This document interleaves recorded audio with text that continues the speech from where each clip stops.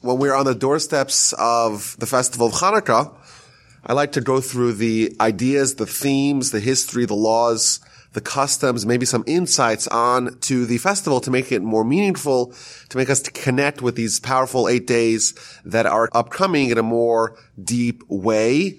Of course, everyone knows that for the next 8 days, we're going to be lighting the candles. We're going to be eating the latkes and the donuts and overeating probably.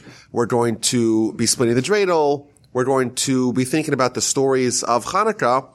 And what I wanted to do today is divide the talk into 3 parts. We're going to begin with the basic history of the story of Chanukah, the backstory of Chanukah, some of the laws and things that we do on Chanukah.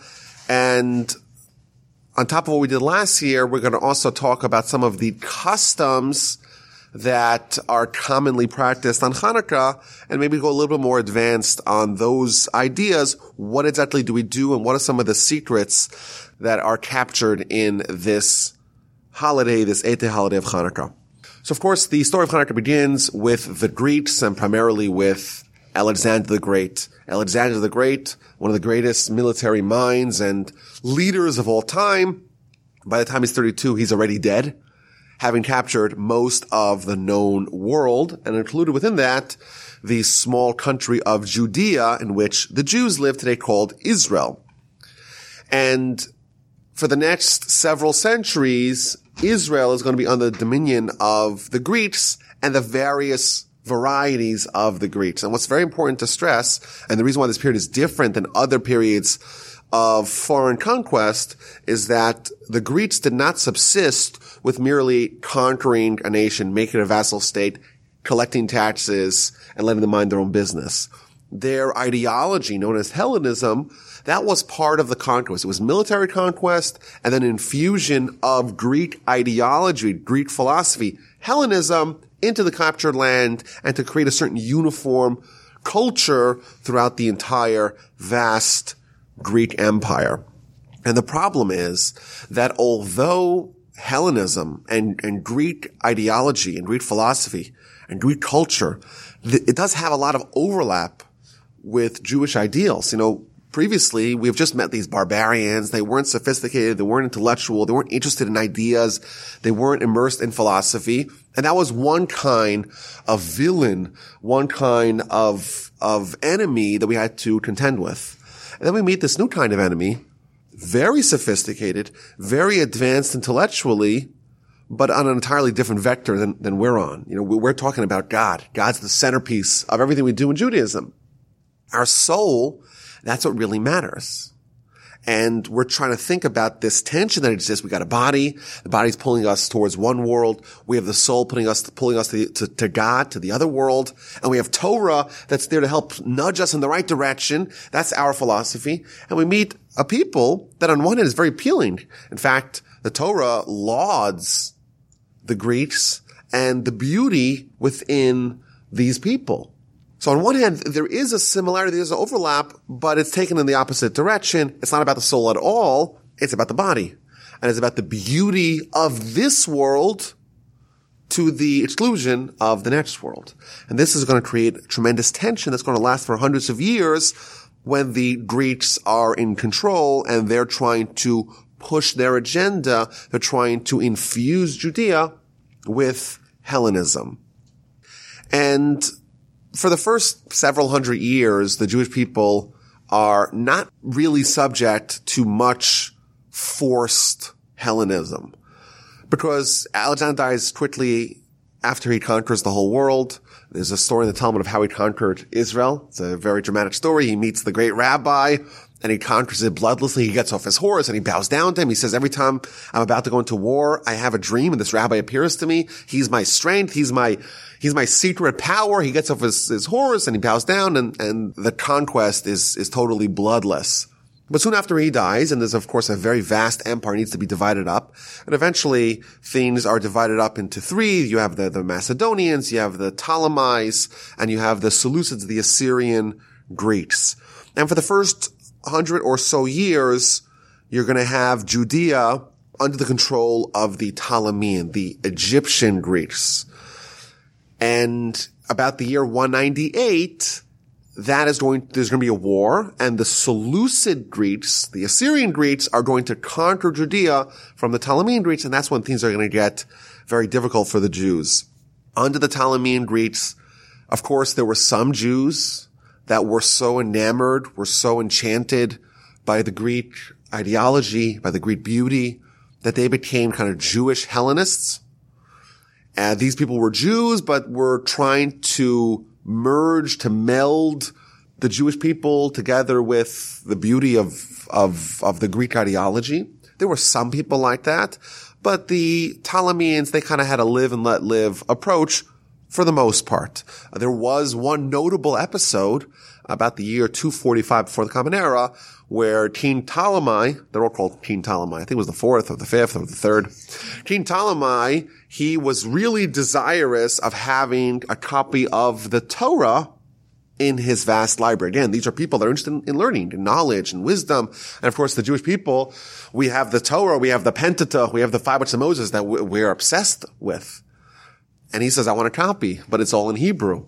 So I'm going to commission a group of 70 great sages to write a translation. The reason why he has 70 sages, because he's going to sequester each one of them in their own room so they can collaborate with each other and say, you know what, let's change this, let's change that. And that became known as the Septuagint. The first translation of the Torah was the translation of the 70, where 70 sages translated the Torah into Greek for Ptolemy about the year 245. In fact, in the Jewish calendar, the day that this project was undertaken is considered a fast day, because when the Gentiles have Torah, it's caused us nothing but heartache. So there was some heartache along the way, but this is incomparable to what's going to happen in the year 198 before the Common Era, when the Seleucids are going to take over the land, and they're going to begin to militantly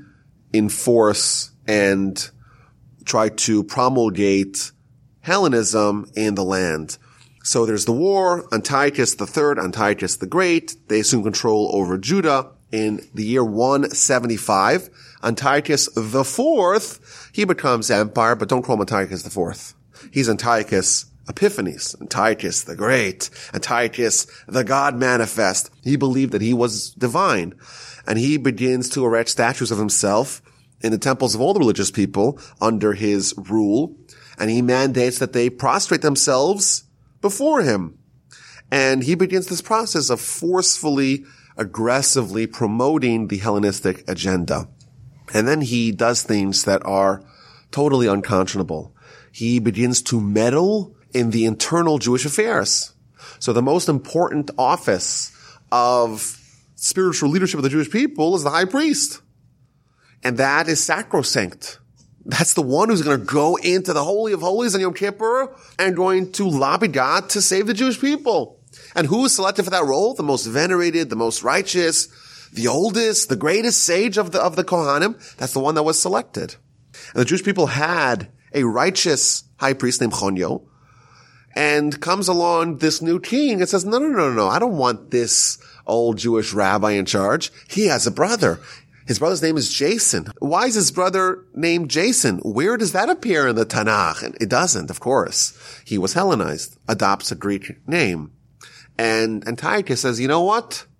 I'm going to usurp the high priesthood from Chonyo, give it to his Hellenized brother. He's going to help me in building gymnasiums, in establishing all kinds of infrastructure of Hellenism in the land. He's going to be my political proxy who's going to help me in accelerating this process of forced Hellenization into the land of Judea. And things go from bad to worse. In the year 168 before the Common Era, Antiochus, he intensifies his efforts and he begins to enact decrees, edicts against many core Jewish practices. And he begins this assault on Judaism. He says, okay, you keep Shabbos, you're going to be executed. Study Torah publicly, or in a way that if we catch you studying Torah, we're going to execute you. If you observe kosher, if you do circumcision, if you observe the laws of Nida, these are all punishable on pain of death. They would catch a child being circumcised, and they would throw the child and the mom off a cliff. And this was the first time in history, it's happened many times subsequently, but the first time in history where circumcision was one of those mitzvos that were banned. Later on, of course, under Roman rule, Hadrian did the same thing. He too banned circumcision. They would force feed pig to the Jewish people. The brides on the first night of their wedding night, they were fair game for the local chieftain, the local officer, the rule. They were snatched from their weddings and violated and assaulted by the Greek leader of the place. He even took Greek god Zeus and installed an idol in the temple and commissioned sacrifices to it. And of course, this is tremendous defilement of all that is sacred. This is complete sacrilege for the Jewish people. And they're suffering tremendously. And of course, throughout the land, there's widespread heroism, widespread martyrdom. There are, of course, pockets of people that do embrace the Hellenistic ideology, but the majority are going to stay true to Torah. And we have countless episodes of people being tortured and massacred in tremendously barbaric and painful way because they don't want to capitulate. They don't want to give in to these edicts. You have other groups of people who just flee and they go to the caves and they hide in the mountains. And of course, that's where you get the tradition of the dreidel. They're studying Torah in the mountains and the caves, and the Greek officers are doing their inspections to find out what the Jews are doing. And they hear the Greeks coming and they hide the boats and they start playing dreidel. Oh, we're just playing cards. Oh, don't worry about it. We're not doing the prohibited act of studying Torah. There is one famous story that embodies this era of heroism, the story of Hannah and her 7 sons. There was a woman, Hannah, she had 7 sons, and they were brought in front of the king, Antiochus, the emperor, and he said, okay, bow down before my God and I'll spare you. And the first one, the oldest son, says no, and he's killed. The next one says no, and he's killed. And the next one. They're all killed, and they all die in martyrdom to maintain their fidelity to God and to not capitulate to the idolatry. In the year 167, so they've been living under this cruel new regime for almost a decade, but really it's been a year since core practice of Judaism have been banned. And in the city of Modi'in, there is a rebellion, a revolt that is launched by an elderly priest named Matisyahu. There are various accounts as to how exactly this began. According to one, the Greek soldiers came and they erected an altar and they said, okay, who wants to offer a sacrifice to the Greek god? We're going to sacrifice a pig. And of course, the Jews said, none of us, we're not interested in that. And one Hellenized Jew says, okay, here I am. I volunteer. And he goes up to the altar, and Matisyahu, when he sees this, that there's a Jew who's going to offer a pig sacrifice to the pagan deity, he has a fit of zealotry and rage, and he takes the sword that he had hidden under his robes, and he goes and he kills the traitor, and then he launches himself on the Greeks, and they're not prepared, they're surprised, and they get pummeled by the masses, and they begin this small guerrilla rebellion that initially is almost ignored by the Greeks. A bunch of ragtag Jews against the greatest empire in the world, professional soldiers, well-trained, well-armed, well-organized. This is nothing, but it intensifies. And Matisyahu, he passes, but he has 5 sons that they each undertake the leadership of this revolt, and it grows. And they use unorthodox practices. They engage in guerrilla warfare. They're also crazy. They have these rallying cries. Mi kamocha be'elim Hashem, which is the acronym for Maccabee. Mi kamocha be'elim Hashem. Who is like you amongst the gods? Our God's unprecedented. Our God is towering over all the other faux gods.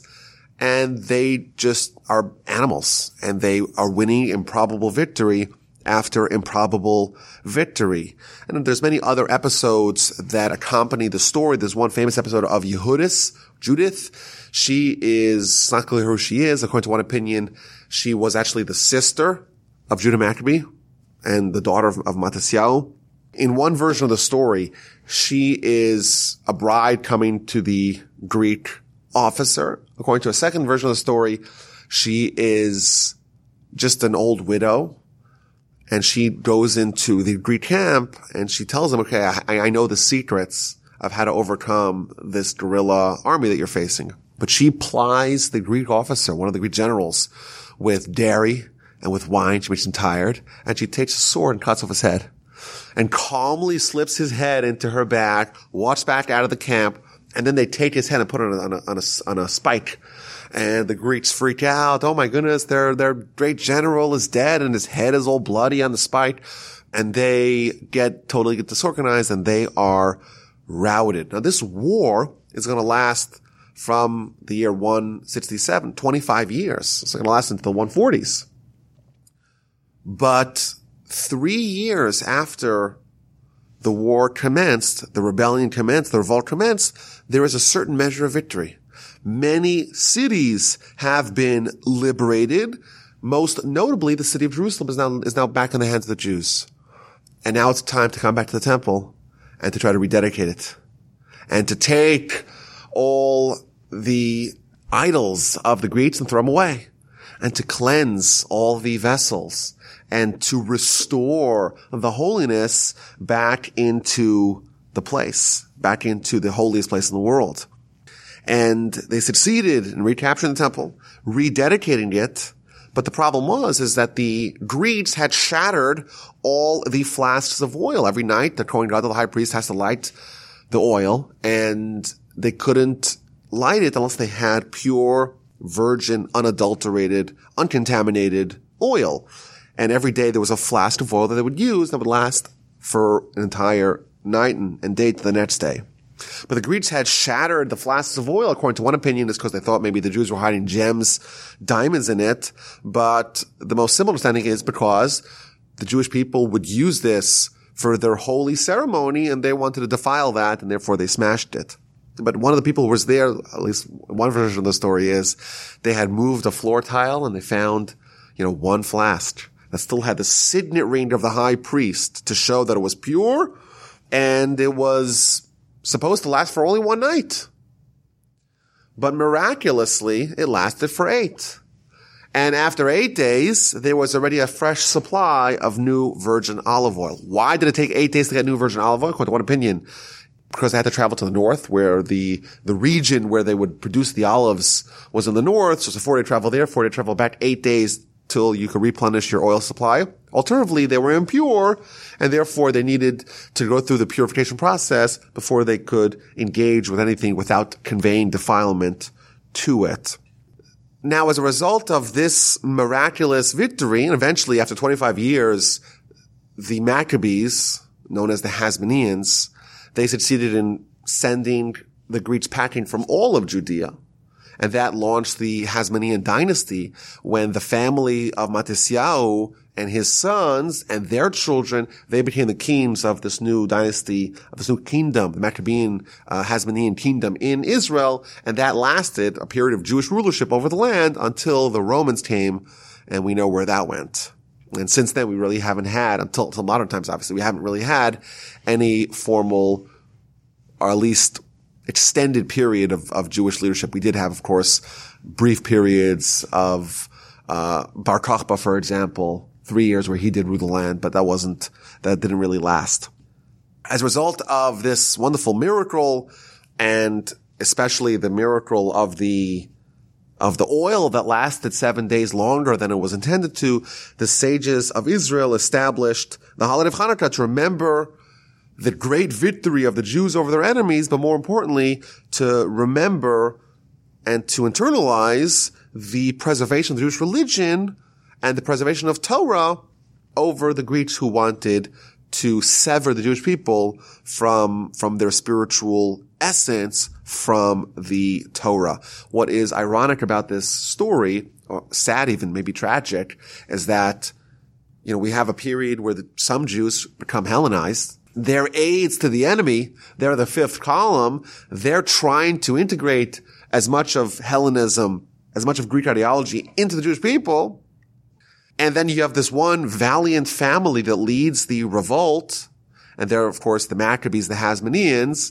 But after things settle down, after the Hasmonean dynasty commences, that same family and those leaders eventually become Hellenized themselves. And that's why their monarchy did not really last that long. It lasted about 100 years until the Romans arrived. Now, it's important to stress that the Hellenists got a bad name and they had to rebrand. They became the Sadducees. So in Jewish philosophy, the Hellenists and the Sadducees are very similar ideologically. They just have a different name because after the Chanukah story, it became very unpopular to call yourself a Hellenized Jew. But those people still existed, and they rebranded themselves as Sadducees, as Tzedokim. When Herod arrived, because Herod fashioned himself as king of Israel, and this is, sometime 30, 40 years after the fall of the Hasmonean dynasty, he actually assassinated every remnant of his family because he felt that the existence of anyone from, with Hasmonean blood would question his power, his authority as king, and therefore he assassinated them all, he killed them all. He married one of them, he killed her too, killed her kids, obviously a lunatic, a barbarian, but he actually totally destroyed that family. In fact, there's a very dramatic story of the last survivor of the Hasmonean family. Before he jumps off a roof, he makes this proclamation that anyone who says they're part of the Hasmonean dynasty is nothing more than a slave because I'm the last one and I'm about to die. That's a story brought down in the Talmud. So, a very sad end to this family. Initially, they veer, of course, spiritually, and eventually they are all killed and the family ceases to exist. That line ceases to exist. But they were at the vanguard of the Chanukah story, and therefore they are heralded as such for their role in this story. I want to read a citation from the Rambam where he encapsulates this holiday and what happened, the backstory, and what the takeaway is.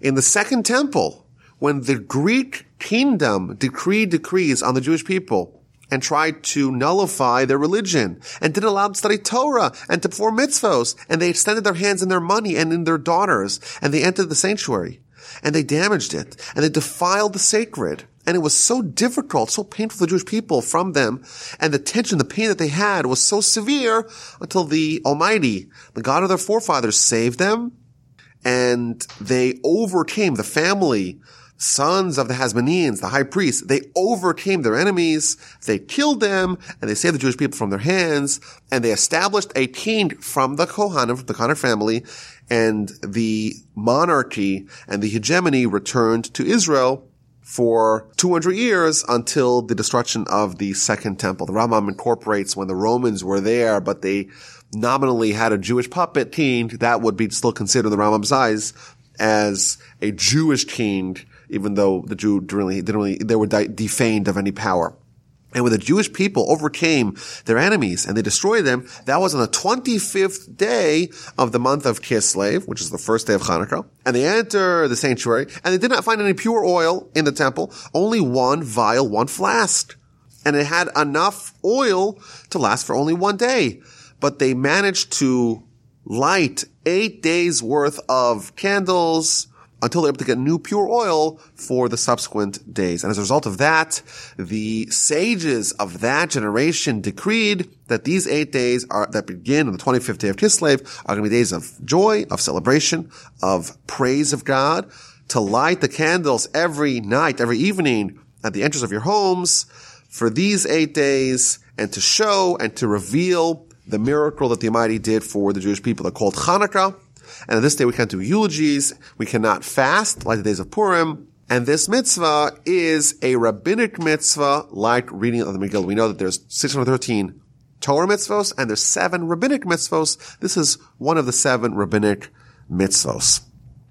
So why exactly is it called Chanukah? So there's various different explanations as to why it's called Chanukah. The word Chanukah appears in the Torah in the context of the inauguration, the initiation, or the dedication of the altar. Chanukah HaMizbeach. If there's no altar, and you want to incorporate a new altar, you have to dedicate it. And you make 8 days of celebration as a result. When the Jewish people came back to the temple, they found that the altar was destroyed and had to rebuild it. Alternatively, the altar was defiled because it was used for idolatrous sacrifices, and therefore they had to make a new one, that to commission a new one, and therefore there was, just like in the times of the Mishkan, the times of the building of the tabernacle, Moses oversaw the 8 days of inauguration. Similar to this, there are 8 days of Chanukah, of inauguration of the Mizbeach, of the altar.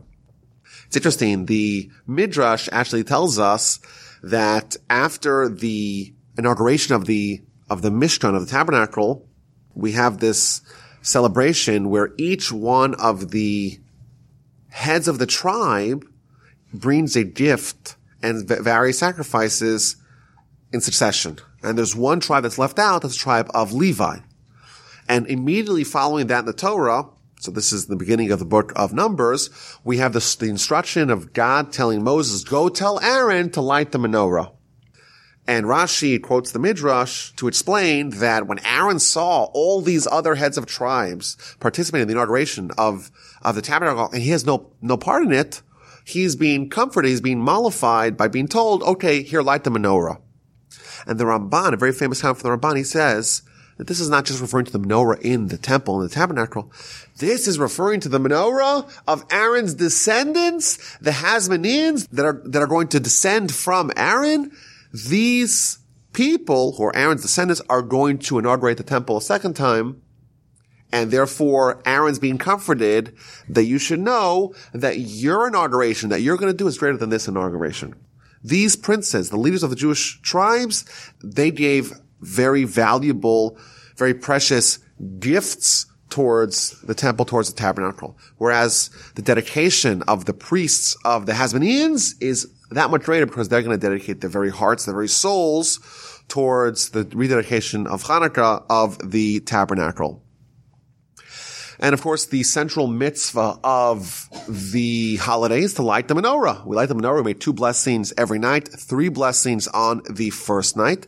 And the Talmud tells us that there's 3 tiers of this mitzvah. The basic mitzvah is that every home lights 1 candle for the whole home. That's the basic fulfillment of the mitzvah. If someone is mehadrin, if they're vigorously and vigilantly pursuing mitzvahs, then you light 1 candle for each person in the home each night.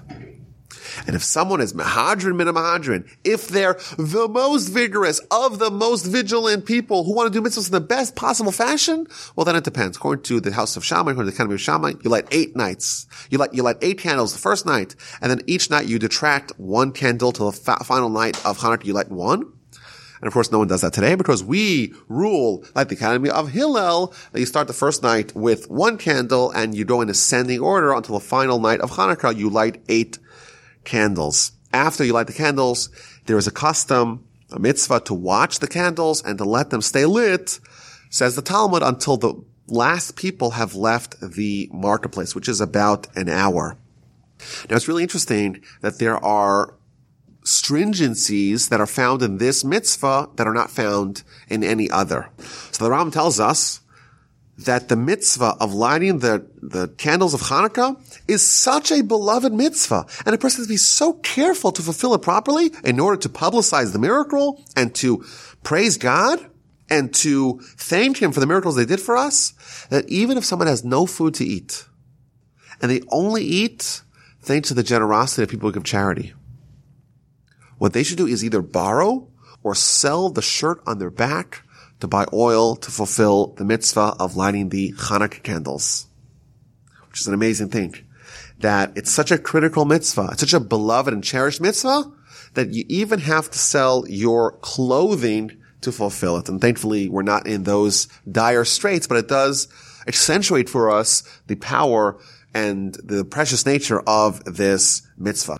When you light the candles, you're not allowed to enjoy for any other mundane purpose that light, which is why we have the shamash. You light a second light, so that way if you do end up benefiting from the light, we'll attribute the benefit it came from the shamash, not from the rest of those candles. Once the time has come to light the menorah, we don't do anything. We don't study Torah. We don't eat, because now your job is to do this mitzvah of lighting the candles, and you don't want to get distracted with any other pursuits. Maybe you'll forget it. In fact, according to some opinions, a half hour before the time to light the menorah, you already cannot do any other work, because that may hamper your ability to fulfill this mitzvah properly. So I want to talk about some of the other themes that come up on the holiday of Chanukah. Last year, we spoke about the question as to why we're highlighting the minor miracle, the miracle of the flask of oil, which seems to be a sideshow to the main story, which is the military victory. We talked about that last year. If you want to hear about that, go listen to the podcast from last year. Last year, we also spoke about why we celebrate 8 nights, when in fact, the miracle really was only for 7 nights. Because after all, there was sufficient oil for 1 night. There was not sufficient for 8 nights. So the miracle is the 7 days. And that's maybe the most famous question in all of Jewish literature. In fact, there is a book dedicated to that question and that question alone with 500 answers. This is the most famous question in all Jewish literature. If the miracle is that 1 day's worth of oil lasted for 8, well, then it's only 7 days of miracle, not 8 days. And therefore, why are we celebrating 8 days of celebration? Again, a very interesting question with hundreds of answers. What I want to speak about today is to talk about some of the other themes, some of the other practices, some of the other customs that are commonplace during Chanukah. We know there is a custom to eat fried food on Chanukah. And I saw that this year someone published a book on the custom of eating fried foods on Chanukah. And the famous joke is, why are we celebrating Chanukah by eating fried foods? The real answer is because it's oil and the miracle happened with the oil, and therefore it's a way to evoke the miracle by eating oily and fried foods. I had a Rebbe, a teacher in high school. He used to make a joke. He says that when he was in yeshiva, the chicken that they got was so oily that they would put a wick into it, and it would last for 8 nights, and it wasn't a miracle. That was the joke. It was that oily. But the real joke is that we know the theme of Chanukah is to resist the Greeks. And of course, the Greeks, they were all about, the beauty of the human body. And you look at the Greek sculptures, and you have these, chiseled Greek gods with all their muscles, perfectly bulging. And on Chanukah say, you know what? We're not like that. We're going to have the fattiest foods. We're going to eat donuts. There is no risk of any of us turning into being the handsome, chiseled Greeks. So when we're fressing latkes and donuts, we know that we're fulfilling our mandate to make sure that we maintain a positive body image, to make sure that we're not at all, God forbid, becoming like the Greeks. But we have a custom to spin the dreidel. And it's an interesting custom. Of course, the story is that they would use the dreidel to mask their Torah study.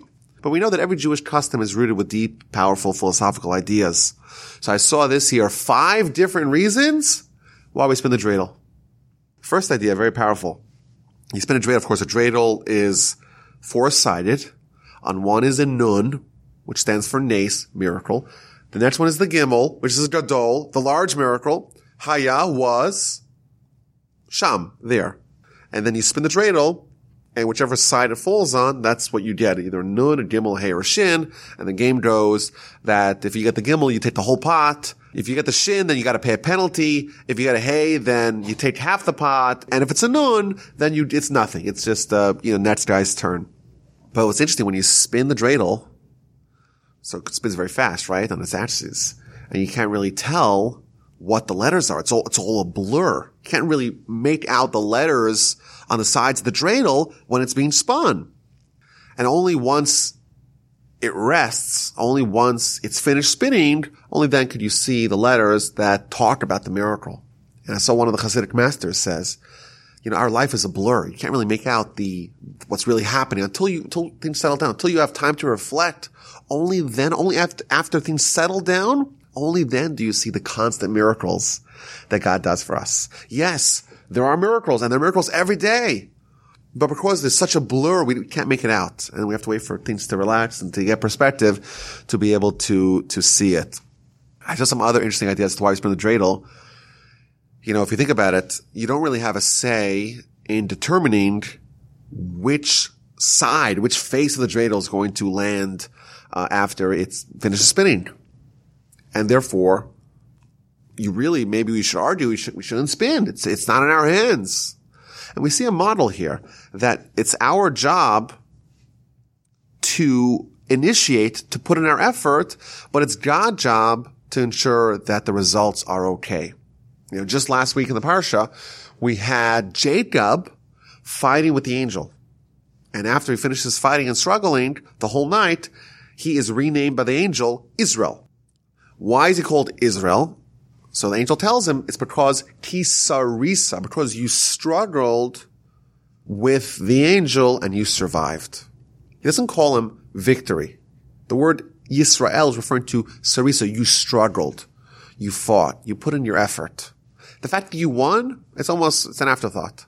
What matters is you put in the effort. And we have the dreidel. We put in the effort, we spin it, and the results, well, that's in God's hand. Some nice ideas. I saw another idea about the dreidel, that you can only claim victory after it falls down.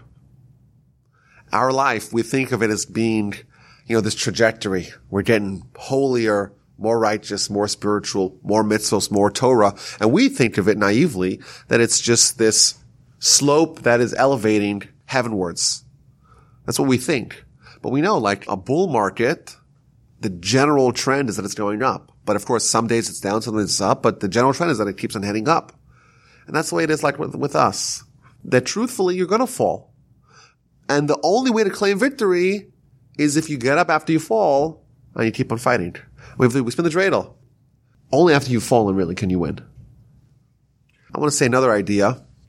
Maybe that the dreidel symbolizes the relationship we have with God, that God, so to speak, is spinning from the top. Just like you have the dreidel that you hold the top when you spin it, the bottom spins, but only because of the top. Similarly, our world, the Almighty is manipulating it, He's spinning it, and we're like the dreidel, but we're being overseen by God. He is determining what happens to us. So those are some of the nice ideas I saw about that wonderful custom.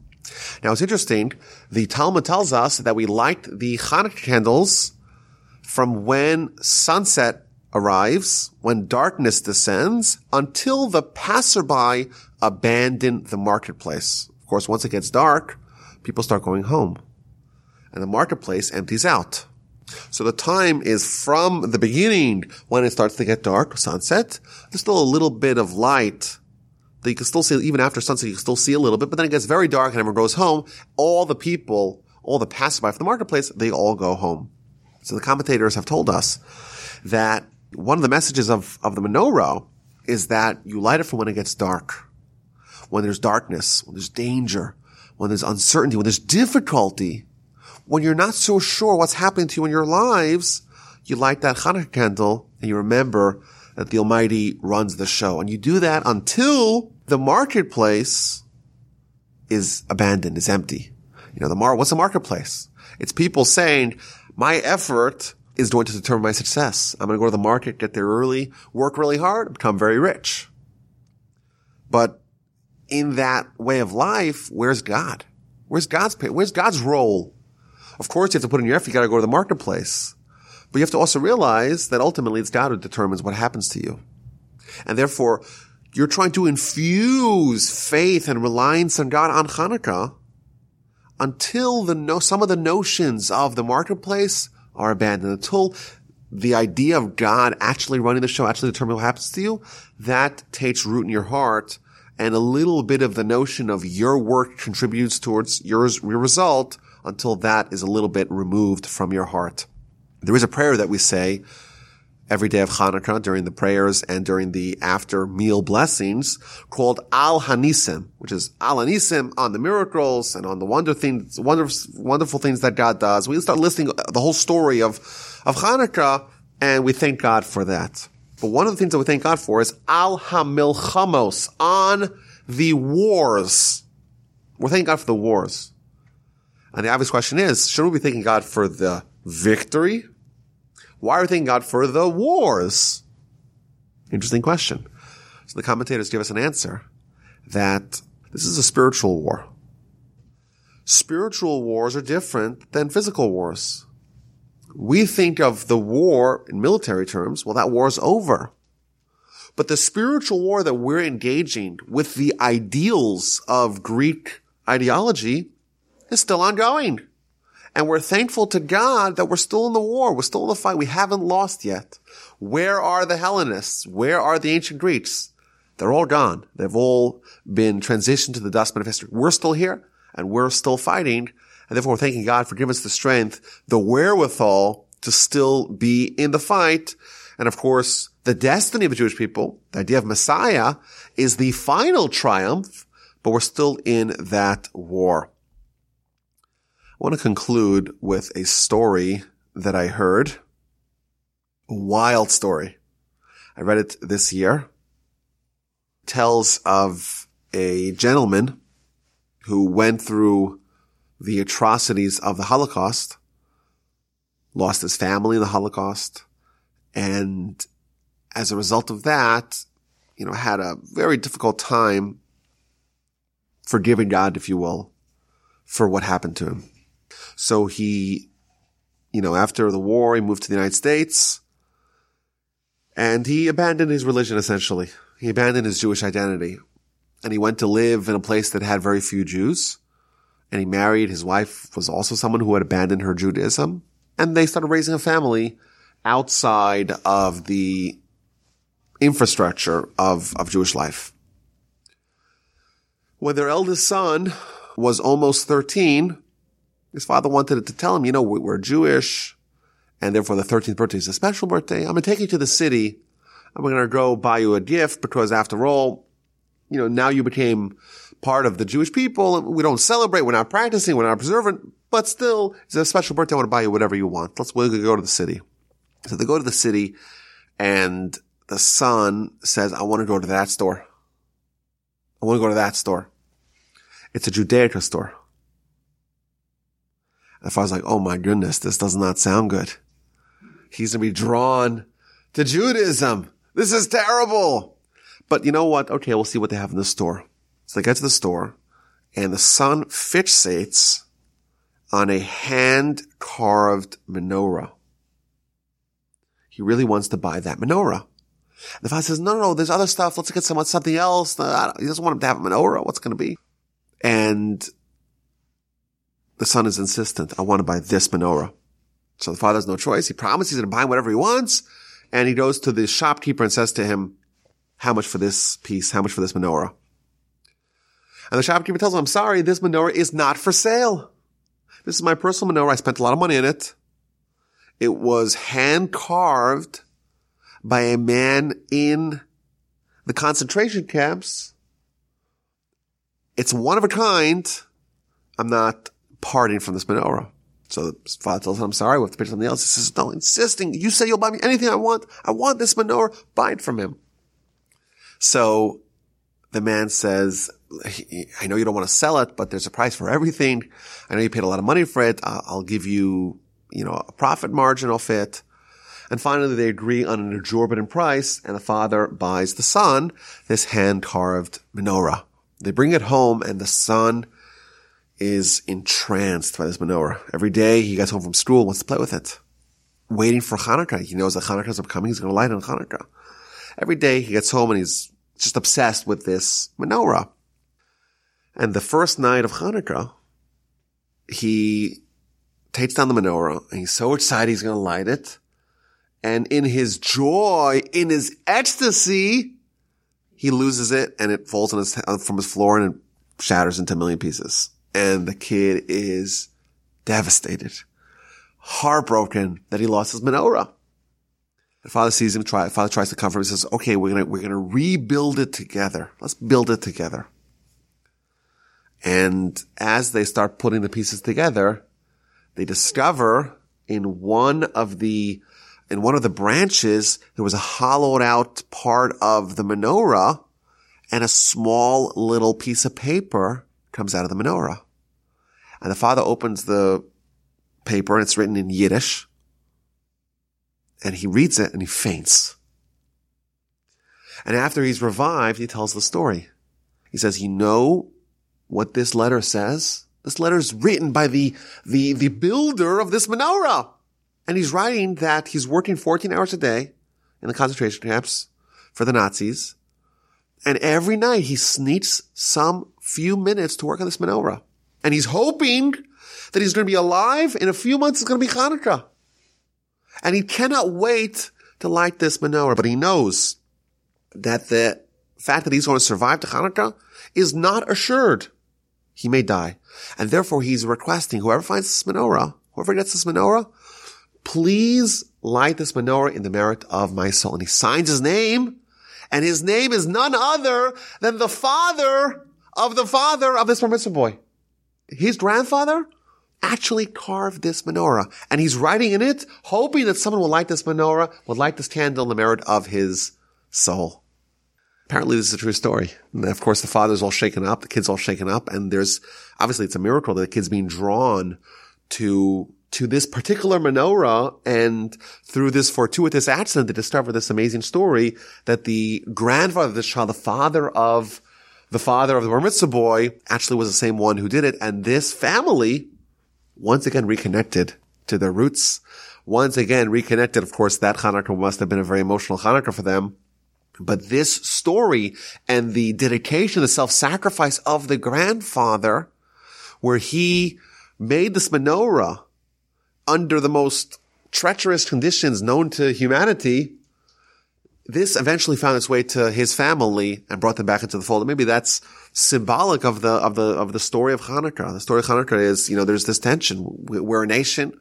We have a dream. We have a destiny. There's a roadmap that we have to take. But of course, we tend to veer off the track every once in a while. Sometimes this direction, sometimes that direction. During the times of the Chanukah story, was towards Hellenism. There was also the forced desecration of our religion. And every time in history, every era in history, there's a different challenge. And the idea of Chanukah is to tap into that inner light that we have within us, the inner Jew that we have within us, that flame, that spark of what makes us special that cannot be extinguished.